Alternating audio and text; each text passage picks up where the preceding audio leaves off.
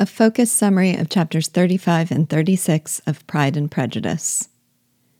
When Elizabeth awakens the next morning, she still has not recovered from the surprise of Mr. Darcy's proposal.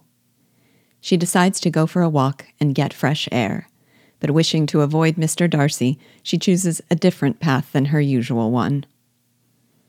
Nevertheless, as she passes the gate to the park, she sees in the distance Mr. Darcy himself, who steps toward her eagerly and calls out her name. When he reaches her, he hands her a letter, and in a haughty tone asks her to do him the honor of reading it. Then he bows to her and walks away. Overwhelmed with curiosity, Elizabeth opens the long letter, dated that morning, and begins to read. He begins by reassuring her that he will make no renewal of the sentiments that disgusted her the day before, and says he has only written because justice to his character demands it. He wishes to address the two charges against him, that he detached Bingley from her sister, and that he blasted the prospects of Mr. Wickham. He apologizes in advance if, in making his explanations, the feelings he must express offend hers. First, he addresses the matter of Bingley and Jane. He says that once he discovered that Bingley's attentions had given rise to a general expectation of his marriage to Jane, he began to study them both. Bingley's behavior suggested that his partiality to Jane was indeed beyond anything Darcy had ever witnessed. But Jane's suggested to him that the sentiment was not returned. He admits that he may have been misled, but he regards his conclusion as a very reasonable one given the evidence available to him. And in any case, there were other causes for his repugnance, which, though it pains him to offend Elizabeth, must be said. The impropriety displayed by their mother, their youngest sisters, and their father induced him to preserve his friend from so unhappy a connection.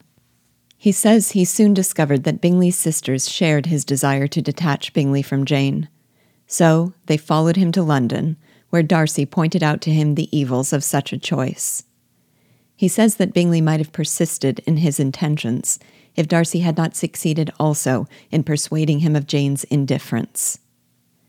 He says he is ashamed of only one thing, that he did, as Elizabeth suspected, conceal from Bingley the fact of Jane's being in town. This disguise, he says, was beneath him, but it was done for the best. Otherwise, he makes no apologies, since if he wounded Jane, he did so unknowingly, and if his motives were insufficient, he is not able to see that for himself. He then addresses the weightier accusation regarding his conduct with Wickham.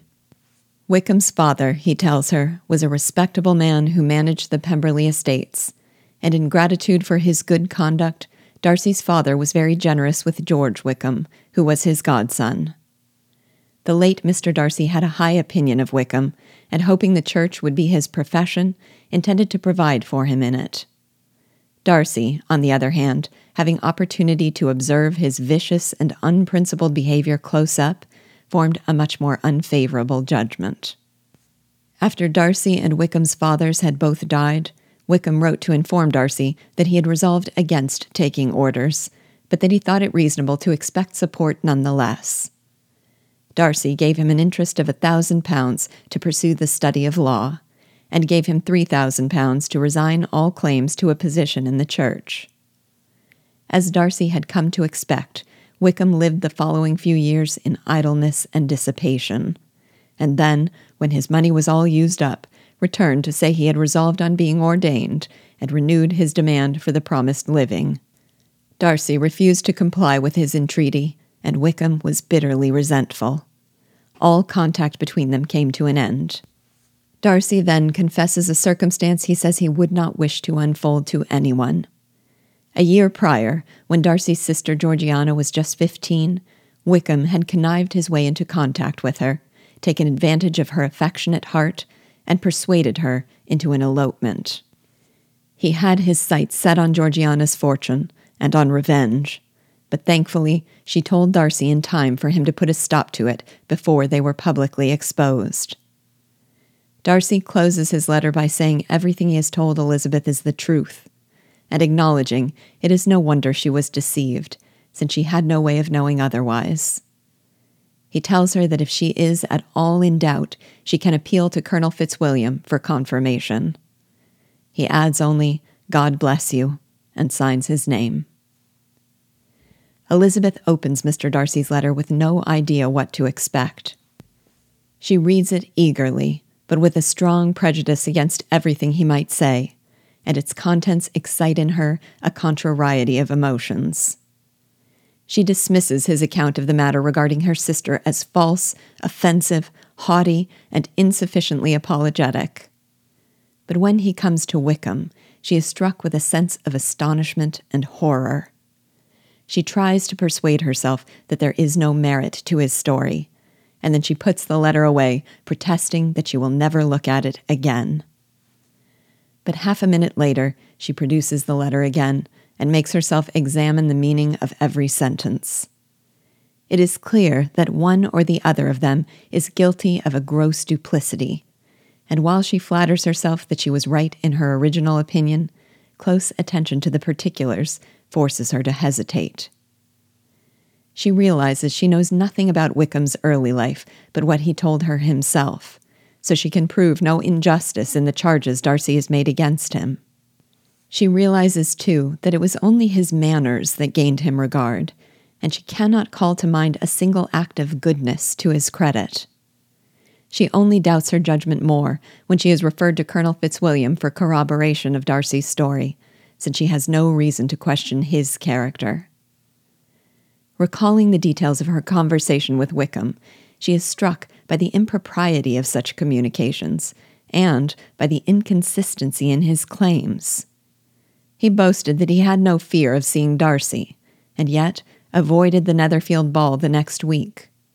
He claimed his devotion to the late Mr. Darcy prevented his exposing the son, but when Darcy was removed from town, he showed no scruples in sinking his character.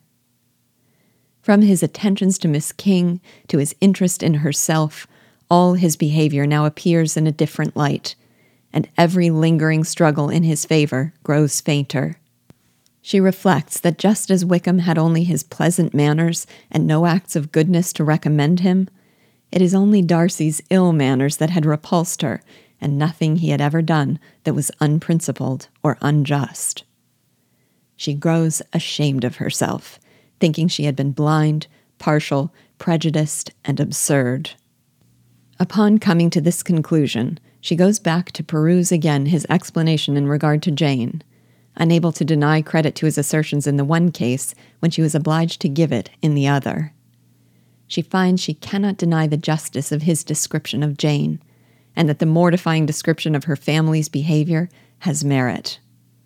The thought that Jane's disappointment had been the fault of her nearest relations depresses her beyond anything she had ever known.